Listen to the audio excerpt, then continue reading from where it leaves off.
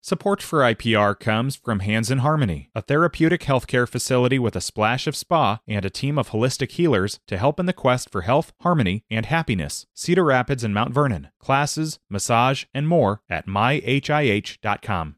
It's Talk of Iowa from IPR News. I'm Charity Nebbe. All this week, we've been exploring different aspects of womanhood. And tomorrow on the show, we'll find out what it means to be a woman in 2023. Today, women at work. The story of U.S. women in the workforce has been told many times. We all know about Rosie the Riveter, right? But there is much more to the story, and labor statistics can't really cover it. For example, in the early part of the 20th century, just 20% of all women were categorized as gainful workers by the U.S. Census Bureau. But so much of the work that women were doing was invisible. Not just cooking, cleaning, and raising children, but contributing to farm work or family business, taking in washing or sewing to make ends meet, and, of course, caring for other people's children. And as women did start to make inroads in traditionally male-dominated fields, there were other challenges to be faced, as dramatized in the AMC show Mad Men, which took place in the advertising world of the 1960s. Here is a scene where characters Peggy and Joan meet with three men from the agency's new majority shareholder to discuss a potential relationship between Topaz Pantyhose and Marshall Fields. The guys quickly changed the subject. Why aren't you in the brassiere business? Excuse me? You should be in the bra business. You're a work of art. What she's saying is that wider distribution would mean bigger ad budgets for us. Well, I'd set a lunch, but I think a dinner would be better. And warm them up first. Send a basket of pears to Marshall Fields. The one thing Dan likes is a nice pear. This guy. A moment from the show Mad Men. And we don't have time to tell the whole story of women and work this hour, but we are going to cover a lot, including occupational segregation and women working in male-dominated fields. Later in the hour, we'll also dig into gender inequality in the workplace and at home. And to start us off, Ann Oberhauser is here. She is a professor of sociology at Iowa State University. Ann, welcome. Thank you very much, Charity. I am really excited to be here. And as I mentioned earlier, the story that we often tell about women in the workforce in this country leaves a lot of women out of the conversation. And I know that that's been an important part of your work, and that's still a problem. We're still leaving a lot of women out of conversations. Tell me a little bit about the women that we tend to leave out of the story. Yeah, well, first of all, I appreciate the starting with this example of not only from Mad Men, but also the Rosie the Riveter, because a lot of my work kind of builds on some of the historical context. And I think it's important to understand where we are today and how that has kind of evolved from past experiences and generations of women in the workforce. And I usually start a lot of my classes and some of my research with the post-World War II era, because I think that was a real turning point for women in the workforce. Of course, during the Second World War, many women were involved with the wartime efforts and gainfully employed. After men returned from the military and the service, many of these women went back into the domestic sphere. Not all women, a lot of women of color in particular, working class women, stayed in the workforce and, continued to earn those needed incomes. But this period was also a shift socially in our country with the baby boom generation, for example. And following the Second World War, there was an increase in number of children and the size of families, which we're still seeing impacts of today. And so this kind of partly, kept women at home caring for some of these children, but also turned people's attentions into the 60s and 70s as more women turned to education with legislation such as Title IX, allowing a little bit more equity within education, and also something that some of us take for granted, and that is birth control. And family planning became much more accessible and available in the 60s and 70s. So that also shifted women's options and opportunities to time and to, have the number of children that they wanted. So that also opened up a lot of avenues for women entering into the workforce. And a lot of women had education that they wanted to use, right? Yeah, yep, absolutely. And we're seeing certainly a continuation of that today as women are putting off having children. They're putting off, settling down, getting married, all of this. So demographically, some of these shifts have continued into the current generation. Earlier this week on another show, we talked about the history of feminism. And in second wave feminism, there was a real disconnect. A lot of the middle class white women in this movement were fighting for that opportunity to use their education. There were a lot of women in lower socioeconomic classes, including a whole lot of women of color, who were already working and saying, what does this have to do with us? And finding the kind of support in the workplace that they needed. That was kind of a long time in coming, wasn't it? Yes, no, absolutely. So there are continuing those disparities within the race and gender intersection in the workplace. And one of the things that, as an economist, a feminist economist, I look at is labor force participation rates. And that's the level of engagement of certain populations within the paid or formal workplace. And for women overall have a lower labor force participation rate than men, but white women have generally a lower labor force participation than women of color because, as you were saying, right, women of color have been engaged in employment by necessity for the most part throughout the 20th century. And so what white women, for instance, were advocating for didn't necessarily resonate with women of color in terms of workforce conditions, in terms of pay, in terms of access to unions or stable employment. I also want to talk about immigrant women, migrant laborers as well. This is another sector of our culture that is often overlooked and often left behind. Yes. So there's a lot of segregation in the labor market and in the workforce in general. And again, you can kind of slice and dice this in looking at gender, in looking at race and ethnicity, and in looking at immigration and immigrants. And generally, immigrant labor tends to be even further segregated or further concentrated in certain occupations, and women immigrants in particular. Women tend to be concentrated in lower wage, lower paid jobs, and immigrant women in particular tend to be concentrated in, even lower wage or higher concentration in these lower wage or lower end jobs. So, for example, you can see in some data around domestic care and cleaners, or in the healthcare services, in other occupations, more care labor, childcare, there tend to be higher concentrations of immigrant women in particular. So they're kind of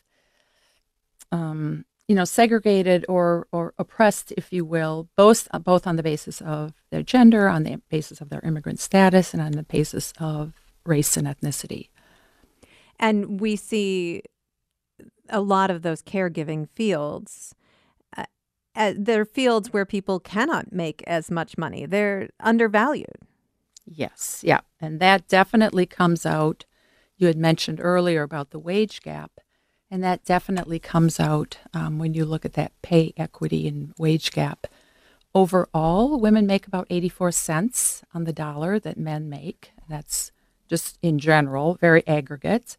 But if you break down women by gender or by race and ethnicity, there are some fascinating data. So, for example, white women make about 80 cents on the dollar to a white male. Hispanic or Latina only make 57.5% to the dollar or to the percentage of white males. Wow. And so they're some of the lowest, the Latina are some of the lowest in terms of that wage gap. And that, of course, is reflected in the occupations they have and education, access to education, and a whole variety of things that provide obstacles and barriers. Right. Even though, of course, many of them are doing very necessary work. Right. And often skilled in spite of maybe not having the kind of educational status. So I do want to play just a clip here. The Nobel Prize in Economics was just awarded to Claudia Golden of Harvard University for her work, which, among other things, delved into the causes of the gender wage gap. And I want to play this clip from an interview she gave to NPR's Planet Money. So I would never say that there is no discrimination and no sexual harassment at all.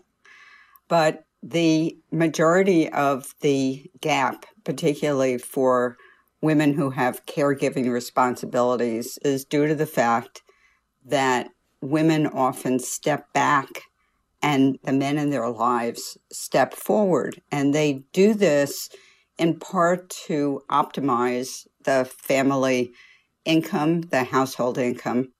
That's just a little bit of Claudia Golden of Harvard University. And I mean, this is such a complicated story. It goes Yes. it goes Yes. so deep in so many ways. But she has sort of pinpointed this moment for a lot of women where that pay gap widens after giving birth to a first child. Yes. Yeah, there are a lot of, I call them kind of structural inequalities. There's broader societal issues, starting with parental leave and the lack of paid parental leave in many workplaces.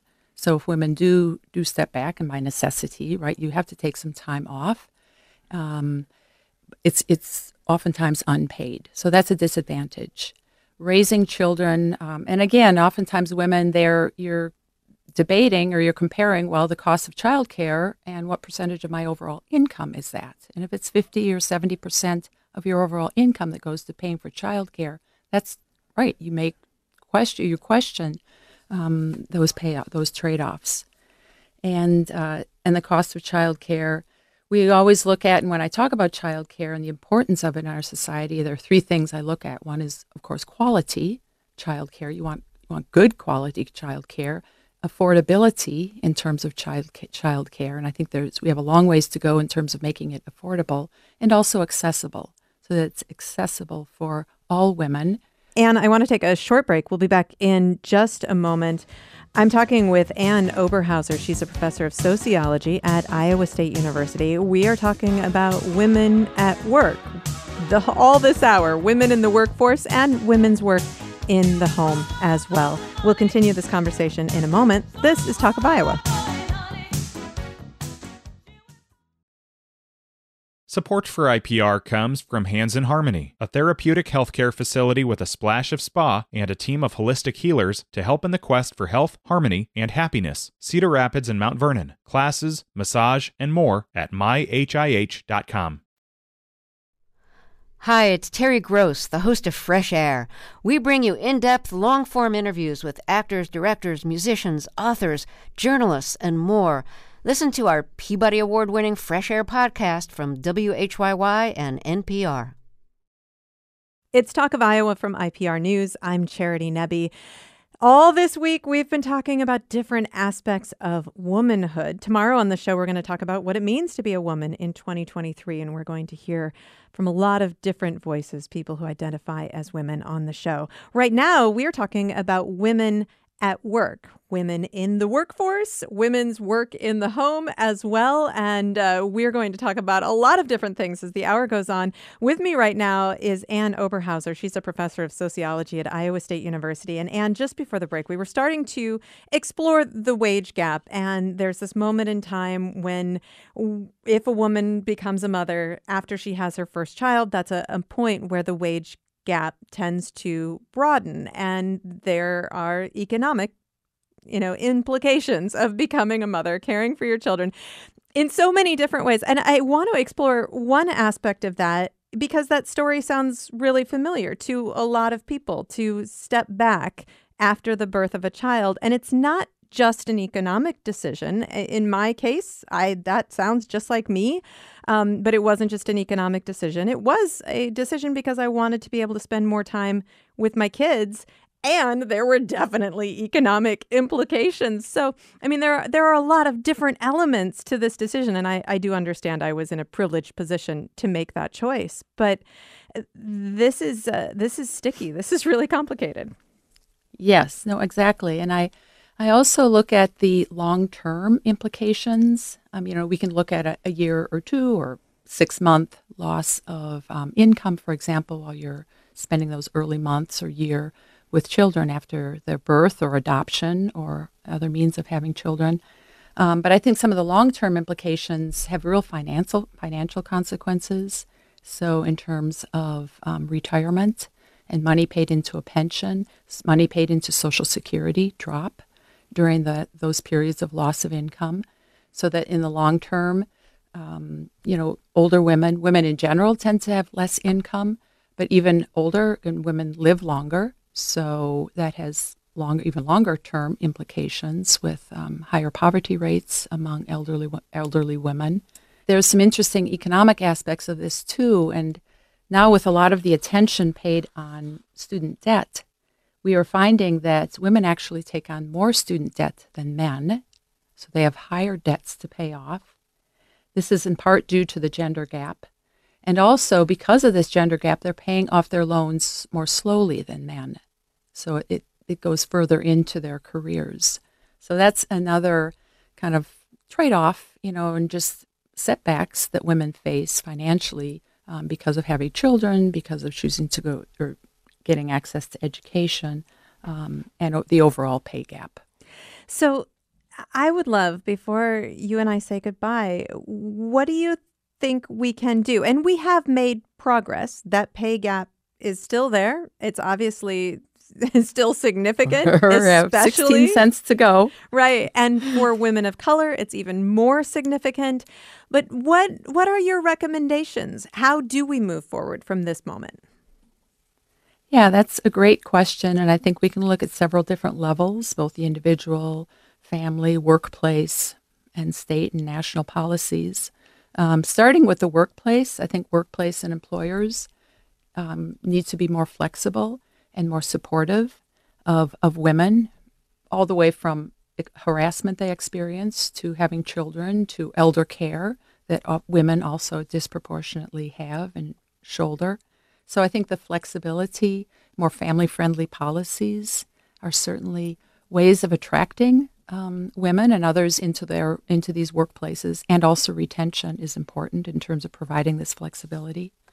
I think, and kind of going back to the childcare topic, there really needs to be much more support and much more provision of this affordable, accessible childcare in our society at all levels. And I know that here in Iowa, we're working on some of this in terms of recognizing this crisis and the need to address some of these shortages. Also, I think that political representation and having women at the board table, in the decision-making positions, making policy, nobody knows this better than women who have experienced this. So I think having more women in leadership and in decision-making positions can certainly go a long ways to addressing some of these injustices and disparities. Anne, thank you so much for your time today. Thank you. Anne Oberhauser is a professor of sociology at Iowa State University. And when we talk about women working, it needs to be acknowledged once again that women have always worked. It's just that traditionally, many women did primarily domestic labor, the vast majority of which was unpaid. Even though the world has changed dramatically, the work of women is still shaped by our traditional roles in some powerful ways. Mary Noonan is back again today. She's an associate professor in the Department of Sociology at the University of Iowa, and she studies gender inequality in the workplace and at home. Welcome back, Mary. Thanks for having me again.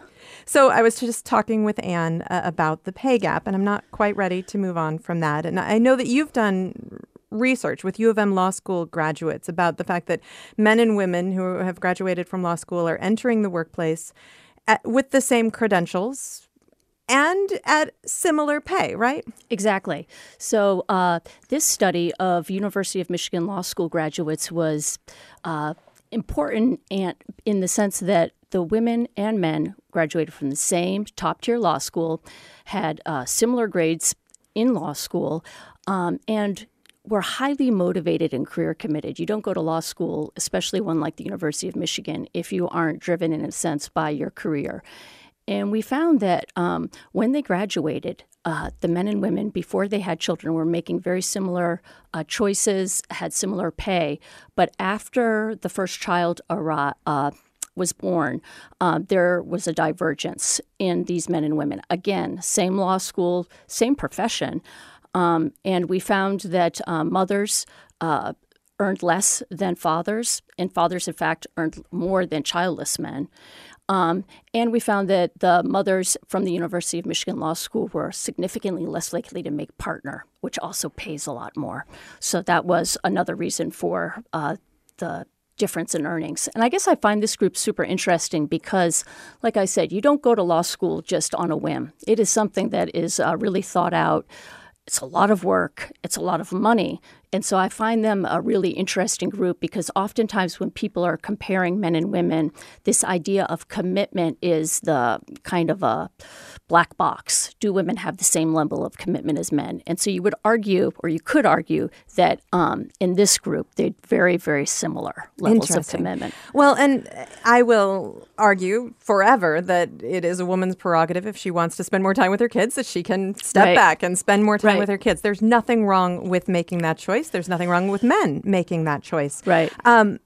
But even, when a woman maybe scales back her time, takes time away, we see this disparity when she is fully engaged in the workplace again. Right. And so that was really kind of the key finding. We looked at this data set, or the survey asked this very interesting question for my colleague and I. They said, how much time did you take off to raise your kids? And they asked it of both moms and dads. Moms were way more likely to do it. Some dads did.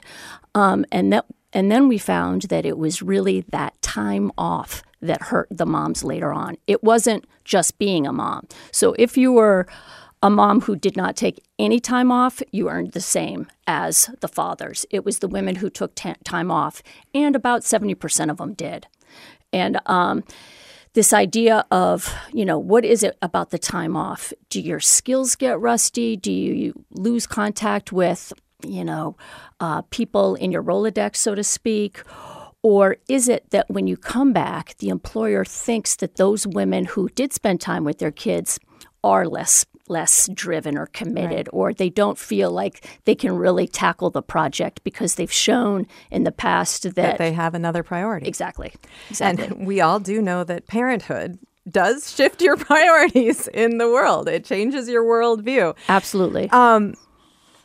Workplace structure, however, reinforces this divide and the way that women are treated differently. Tell me more about that. Right. So we have this idea in our workplace still today of an ideal worker. And so this person is committed 24/7. They place a high emphasis on work. Face time is important. And this kind of ideal worker is really kind of driven to perform. And this idea kind of, was prominent in the 50s and 60s when most men had a stay-at-home spouse and in the middle class and upper class. And so this person could take care of all that needed to be done as far as household management. Now it's kind of ridiculous to assume that since most couples are dual earner couples, that there is kind of a stay-at-home person who can manage the household, grocery shopping, laundry, et cetera, et cetera.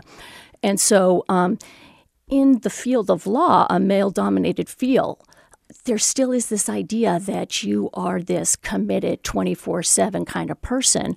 And if you go on an alternative track, which some people call the mommy track, it's available to you, but it's still penalized. And I think that's the thing that I find frustrating as a researcher and someone who's interested in gender inequality, that we say that there's these other options, but then we penalize people who do them. And the interesting thing about the Michigan study was that the men who did it were also penalized.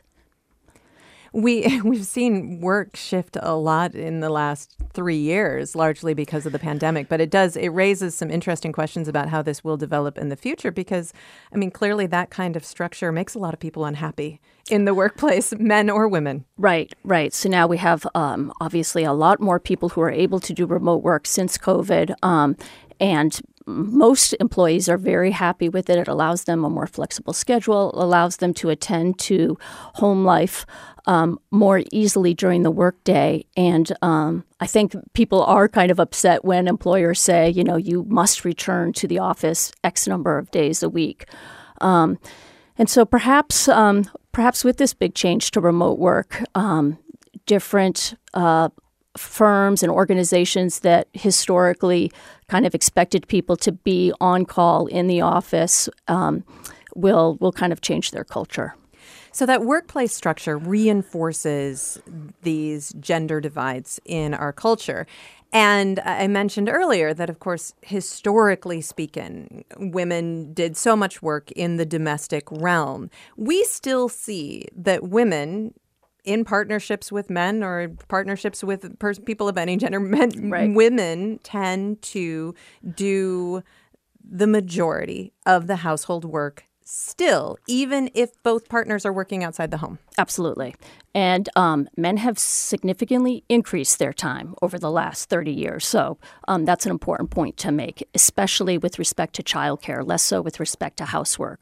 But women, even when they earn the same amount of money as their spouse or partner, when they work the same number of hours, they still do more. And that's what is really kind of a puzzle to sociologists. Why is it?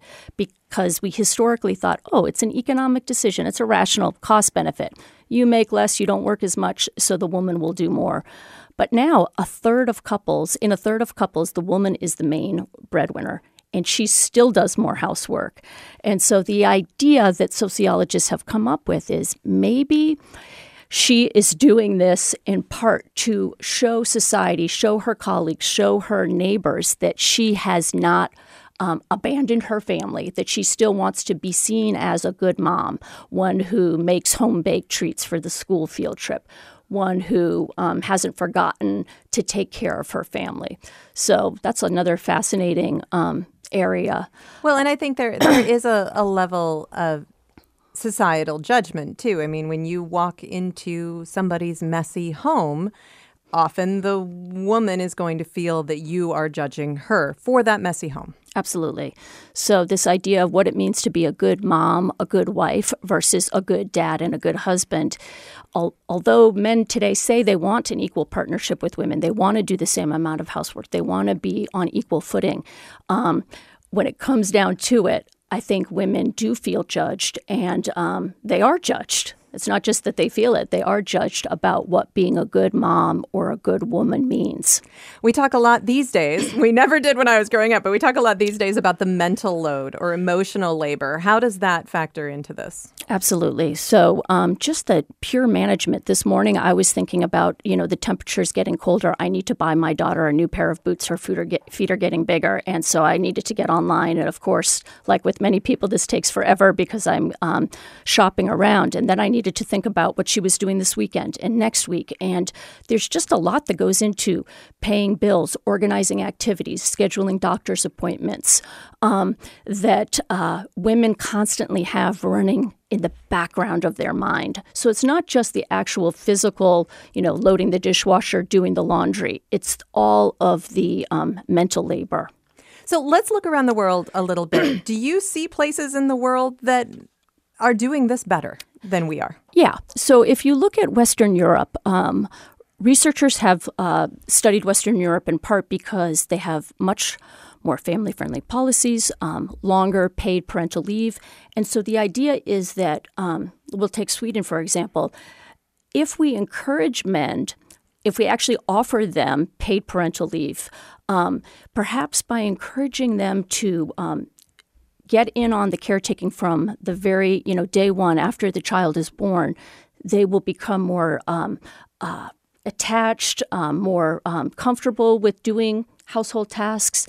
And this is borne out in empirically. So if you look at countries where family-friendly policies that encourage men to take a bigger responsibility at work and encourage women to take, a serious role in the workforce, you find that in those countries there's a more even division of labor in the household. And we only have 1 minute left, and I hate to say this, we have focused primarily on middle-class families in this conversation, and women, families in lower socioeconomic statuses really struggle with this as well. Yes. And so I think one of the big issues for women with lower income levels is that childcare is often not affordable. It's actually sometimes more than they make. And so it makes it so they can't work because from a very straightforward, level, they can't afford it. Also, childcare in our country is typically set up for 9 to 5. People with office jobs and many women who are low income have schedules that are unpredictable, night shift. And so for them, unless they have a family member who can step in, it's very difficult to even think about working for pay. Right. And if you work an hourly job and you have to leave because of a family crisis, absolutely, you don't get paid. Yep. And the consequences can be major. Yep. Yeah. Mary Noonan, thank you so much for being here again today. Yeah, thank you for having me. Mary Noonan is an associate professor in the Department of Sociology at the University of Iowa. She studies gender inequality in the workplace and at home. We are talking this hour about women's labor in the workforce and at home. And in a moment, we'll talk about women working in male-dominated fields. This is Womanhood on Talk of Iowa from IPR News.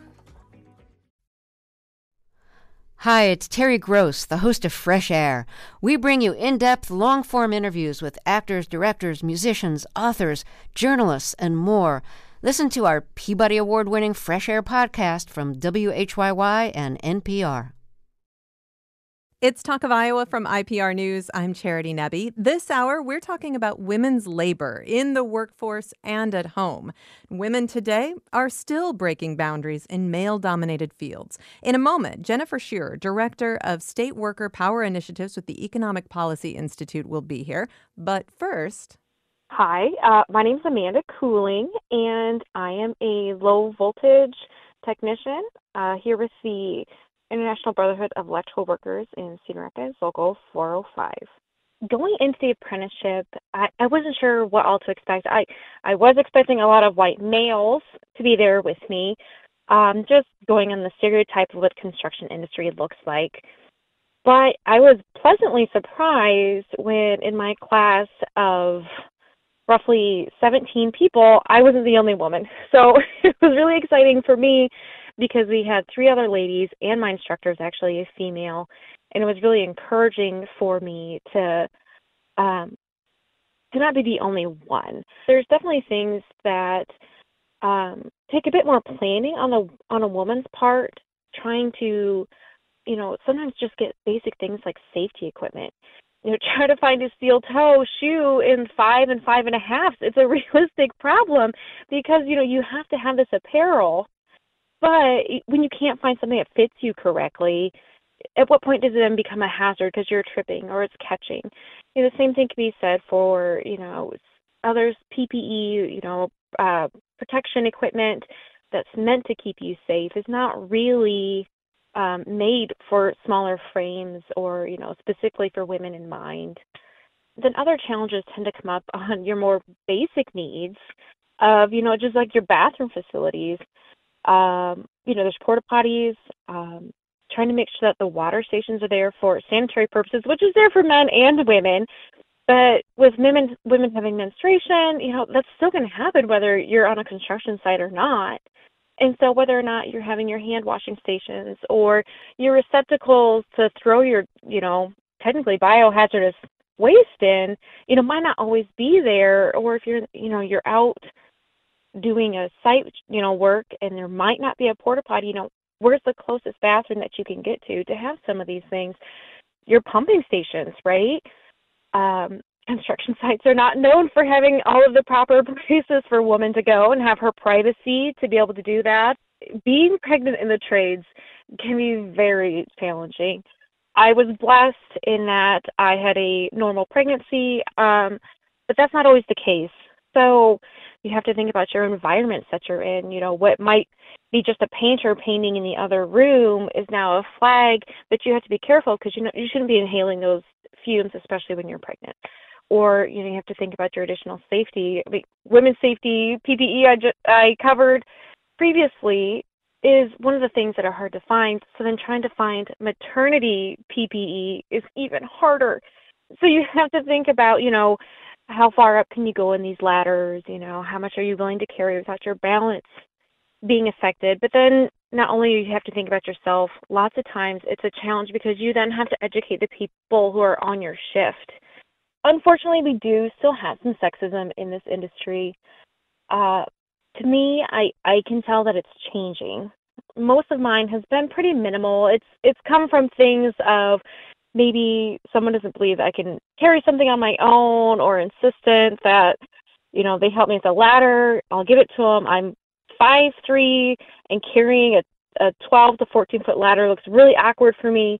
It is kind of fun to show them up almost, or over-explain back to them, because as a common term is mansplaining can get pretty old. But, everybody has a different way of handling it, and it seems that people are becoming more aware of this, especially as the younger generation is starting to fill those shoes of the older generations. Don't let the fact that there's not many women out there scare you that, it's not a place for you, or maybe, I'm not tall enough or I'm not strong enough. Because believe me, even as a 5'3" woman, I love this job, and it provides me so much satisfaction at the end of the day to be able to look back and see, what you've accomplished. There's all these little intricacies that really make your mind work, and it keeps it from being boring. You're definitely needed in this field because we can't change it without more women wanting to be here too. Amanda Cooling is an electrician in Cedar Rapids. She's also president of the Iowa Women in Trades, a multi-craft network of women in construction across the state. And Jennifer Shearer is next. She is director of state worker power initiatives with the Economic Policy Institute. She also helped to start the Iowa Women in Trades network. Jennifer, welcome to the show. Thanks, Charity. It was great to have a chance to listen to Amanda talk about her experience a little bit. And, just want to say what a privilege and an honor it has been a few years ago to work with Amanda and a small, intrepid group of other tradeswomen to launch that Women in Trades network for Iowa. And just want to, shout out to all the folks who've carried on that work. I had the chance to start that work with Amanda and others when I was at the University of Iowa Labor Center, and folks there are continuing along with our state Building and Construction Trades Council to really support and expand that work, which is fantastic. I want to talk a little bit about the culture in Iowa to start with, because I think a lot of people stereotype Iowa as being a very traditional state, but Iowa has had a high percentage of women and working mothers in the workforce for a long time. And we continue along with that tradition, a modern tradition. Tell me more about that. Yeah, that's right. I mean, it was your other guests have really laid the groundwork with a lot of reminders of the way in which our economy continues to undervalue women's labor and also provides unequal opportunities for women at just about every point of their education, their training, and career choices. And Iowa is no different, except that Iowa women, you've done a great job of making this point, Charity, a couple of times, is Iowa women have always worked. I happen to be a fourth generation Iowan, and, the lore in my Iowa family history, my grandmother very likely, did not have a choice to begin work. Her mother, a Danish immigrant to Iowa, died, very likely from having too many children too close together. And so when my grandmother was 10, her mother died, and she was very quickly sent out to work as a domestic laborer for most of her youth and through her teen years. That wasn't a choice she had, but she continued to be an incredibly hard worker throughout the rest of her life, but with a lot of, psychological and health consequences of not having a very safe or enjoyable childhood. And we know that women's labor force participation rates in Iowa have typically been a bit above national averages. We also always tend to rank in the top 10 of states with multiple parents in the workforce. And so, the acuteness of some of the challenges that folks have talked about around childcare are especially relevant to our state. We know that these days women can be found in almost every field, and a lot of men have also shaken off their traditional workforce roles as well. But there are still strong patterns of what we call occupational segregation. Tell me what we see along those lines. Yeah, that occupational segregation is built into our labor markets. And, I think what I tend to focus on, both from so much that I've had a chance to learn from women who are leaders in their workplaces and leaders in their labor unions, and also from economists that I now have a chance to work with, is that is a challenge that we cannot resolve through individual choice. Those are systemic problems, in many cases built into some of our laws and policies, and that we have to have collective solutions. And so, the other thing that is really important about Iowa is we have a lot of both past and present women leaders who have really been heroes in breaking down those barriers, and then also expecting and demanding equity in workplaces where they may be, one among just a few of the first to enter an occupation that's been historically male-dominated. I can imagine that there are still people who question and say, why does it matter? Why can't we have a male-dominated workforce? Why struggle against that when there are so many women already in the workforce? Why is it so important, Jennifer? Well, I think we've got multiple types of inequality, and they sort of layer onto each other. In some cases, the gender wage gap comes from disparities within an individual workplace where men and women may be doing exactly the same job and not getting paid the same for it. But then we have this broader problem of occupational segregation where historically female-dominated occupations have just been undervalued and continue to be undervalued. So if we think about the care sector, education, jobs that traditionally have been done by women are not less valuable to our economy, and in some cases not less profitable for private employers who are hiring people to do that work. But it's been accepted that women are paid less. And so, again, we need very systemic collective solutions to that. I tend to look to labor unions as one of the clear vehicles that women have used for closing that pay gender gap, both within workplaces. One thing that a lot of women who've been part of organizing their workplace will say is, as soon as you get a union contract in place, suddenly the problem of pay transparency goes away. Everybody knows what everybody else's wage is because you've negotiated it together. And the clarity of everybody who's doing the same job for the same length of time or with the same degree of qualifications knows what the pay scale is. It just gets rid of that gender and also the layer of often racial discrimination that's built into pay scales sometimes. So within workplaces, that's one way women have tackled that problem.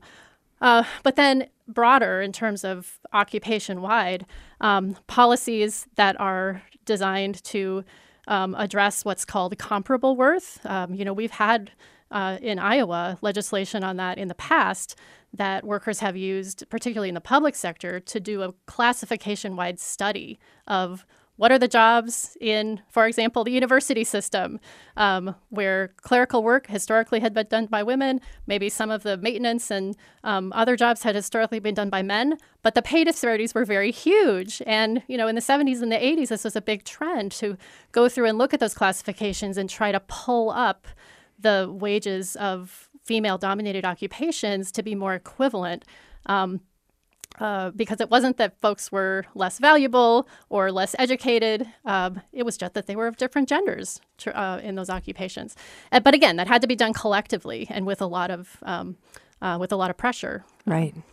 As women integrated different workplaces and continue to do so, I mean, we know that there are laws to protect against discrimination and to protect against sexual harassment, et cetera. However, this is still a reality. And I suspect for women who are still breaking into these male-dominated fields, it is a real challenge. What do we see? Yeah, I think we heard from Amanda talking about the reality of work in construction. and knowing that she's going to be still in the minority as a woman on most job sites. A couple of hopeful signs. And I would say I see this as well in folks that I've talked to and work with. One is a real generational shift in expectations across genders about what kinds of conditions and circumstances people want to encounter in the workplace. And I think, younger folks have higher expectations, both for how they're going to be compensated, but also how they're going to be treated and how they're going to treat each other. That can lead to some interesting tensions with folks who have been used to accepting, toxic work environments or forms of harassment. Right. This is just the way it's done. A lot of younger folks are like, we don't have to do it that way. And so, I put a lot of faith in younger people who are beginning to change those cultures, which is hard work, and the only way that we're going to get to more respectful workplaces. The reality in terms of male-dominated occupations like construction, in terms of how we actually start to move the needle overall on numbers, though, is that it has required a very systemic and programmatic approach. Nationally, we have not increased the percentage of women in frontline skilled construction trades since 1978. Oh, wow. It's unbelievable. Like, the numbers have not budged, except that they have budged very significantly in some states. And when you look at what those states have done, it's a big package of policy interventions, placing new expectations on the industry and on contractors, and doing some of the things that Amanda talked about in terms of visibility, programmatic outreach, education to young women about the opportunities and the careers that are available to them. Programs like pre-apprenticeship, which is one of the things the Labor Center also helped launch in Iowa, so that women, Black and brown workers who have traditionally been excluded from construction trades are actively being invited into a process to prepare for then applying for apprenticeship and being successful. And how much have we seen that needle move in Iowa? I think we're at the beginning phases. And the other piece of it that we don't yet have in Iowa is the requirements and the incentives that we need to put in place for contractors to say, we got to set goals. We have to set goals and say, we want to see X percent of women on this big major project. That's how they've really begun to move the needle in places like Massachusetts, Oregon, Washington. And when you look at what they've done over the past decades, it's really been remarkable. So again, I think we're at the early stages of that. Do you think there's political will for that in Iowa right now? I think we got to talk about the reality of the political context in Iowa. I know in our discussion on the show today, it's cropped up a couple of times that representation and leadership from women is important. But I also think we're living in a reality where we have the first woman governor of Iowa, but we are not seeing policies that would actively move the needle on things like occupational segregation or packages of policies that would really support working women. If we look even, an hour to the east or a couple hours to the north, what we see data showing us at EPI is that working women do better in a context where minimum wage is higher, where collective bargaining rights are stronger. When we rolled back collective bargaining rights for public employees in Iowa, that hugely disproportionately affected women because the occupations that are losing their ability to bargain for better conditions, combat discrimination, are occupations like teachers, education, public service, healthcare. And strengthening laws against discrimination, providing paid sick leave and paid family leave. We've got so many states where women are beginning to close that gender pay gap a little more. Iowa's not one of them. And we are still, our gender pay gap is actually bigger than the national average. Jennifer, thank you so much. Yeah, thank you for having me. Jennifer Shearer is Director of State Worker Power Initiatives with the Economic Policy Institute. She also helped to start the Iowa Women in Trades Network. We've been talking about women's labor in the workforce and at home today. Womanhood is produced by Danny Gear, Caitlin Troutman, Samantha McIntosh, and Catherine Perkins. Production assistants for the series from Maddie Willis and Kate Perez. Tomorrow, what it means to be a woman in 2023. I'm Charity Nebbe.